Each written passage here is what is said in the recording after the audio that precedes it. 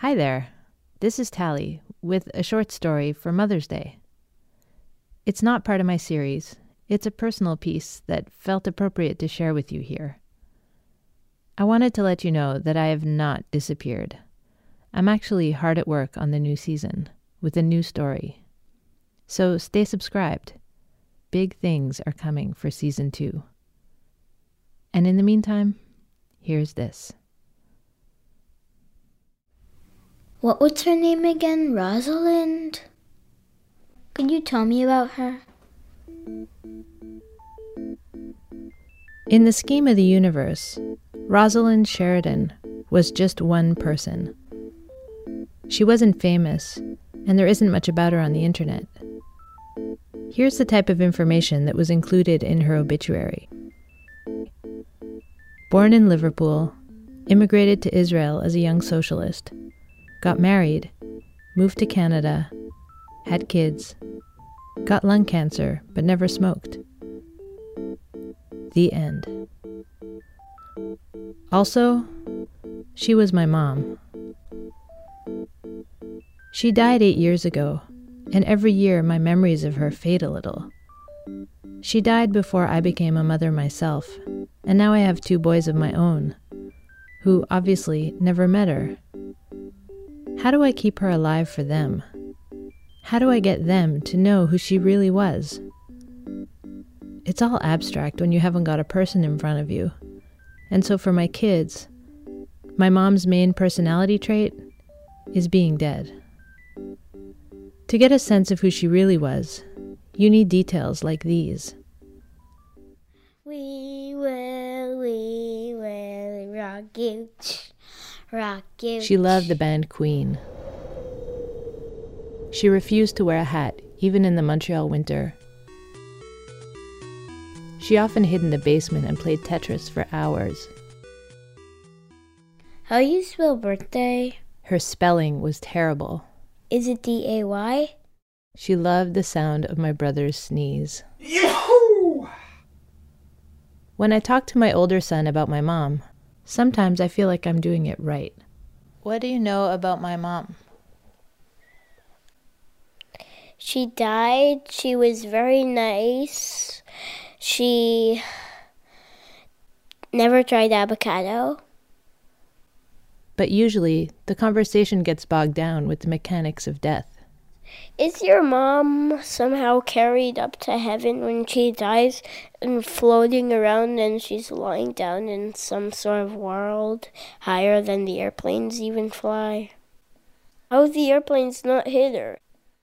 One time when we were camping and looking at the stars, You see that one that's that you could barely see? my son found his own way to comfort me about the fact Like a little that bit sometimes it further. feels like she disappeared into thin air. Yeah, because I guess the idea that space clouds could be our feelings.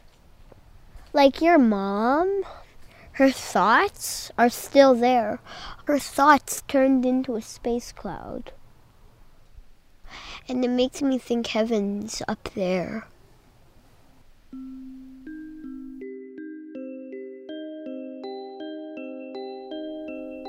I think about heaven too, and whether it's all up there.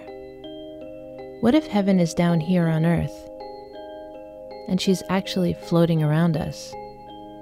Not like a ghost, more like the warm feeling you get when you put on a sweater right after it came out of the dryer. It sounds deluded, I know. But then one of my boys will make an expression or a hand gesture that is basically my mom. And suddenly, I know she's in the room. I feel those moments, but my kids aren't equipped to. I took a book out of the library for the kids about a boy whose grandfather is dying.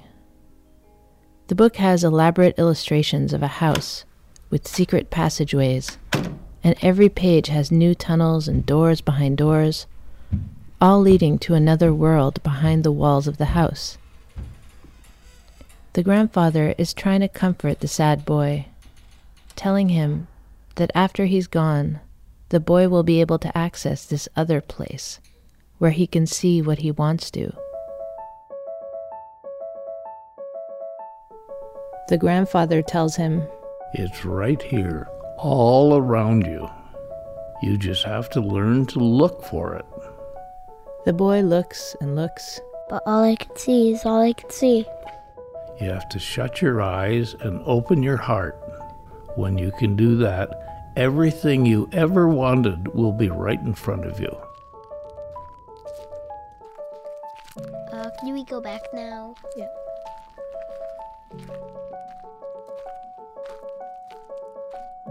I wish it were that easy.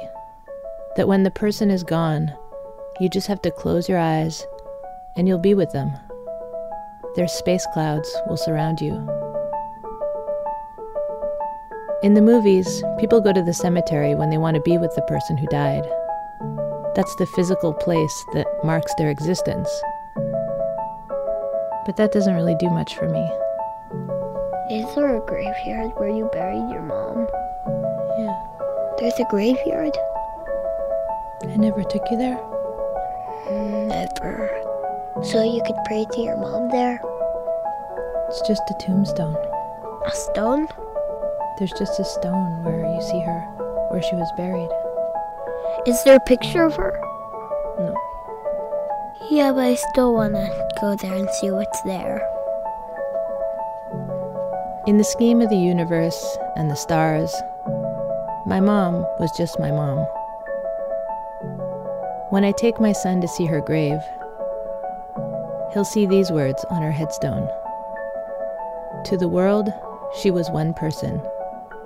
To us, she was the world.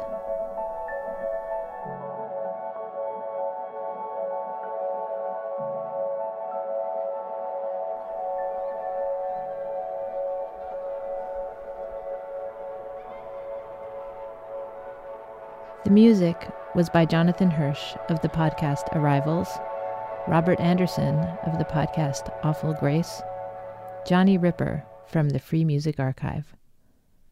Thanks to Bill Badger and to Jack. This piece had a lot of listeners, but special thanks to Rob McGinley Myers. The book I reference is called Looking for Atlantis by Colin Thompson. If you want to keep up to date on what's coming for First Day Back, and I hope you will, you can follow me on Twitter at Tally Abecassis, Abecassis. Or First Day Back Podcast has a Facebook page. Also, you can write to me at those places or via the email address on my website. Thanks for listening.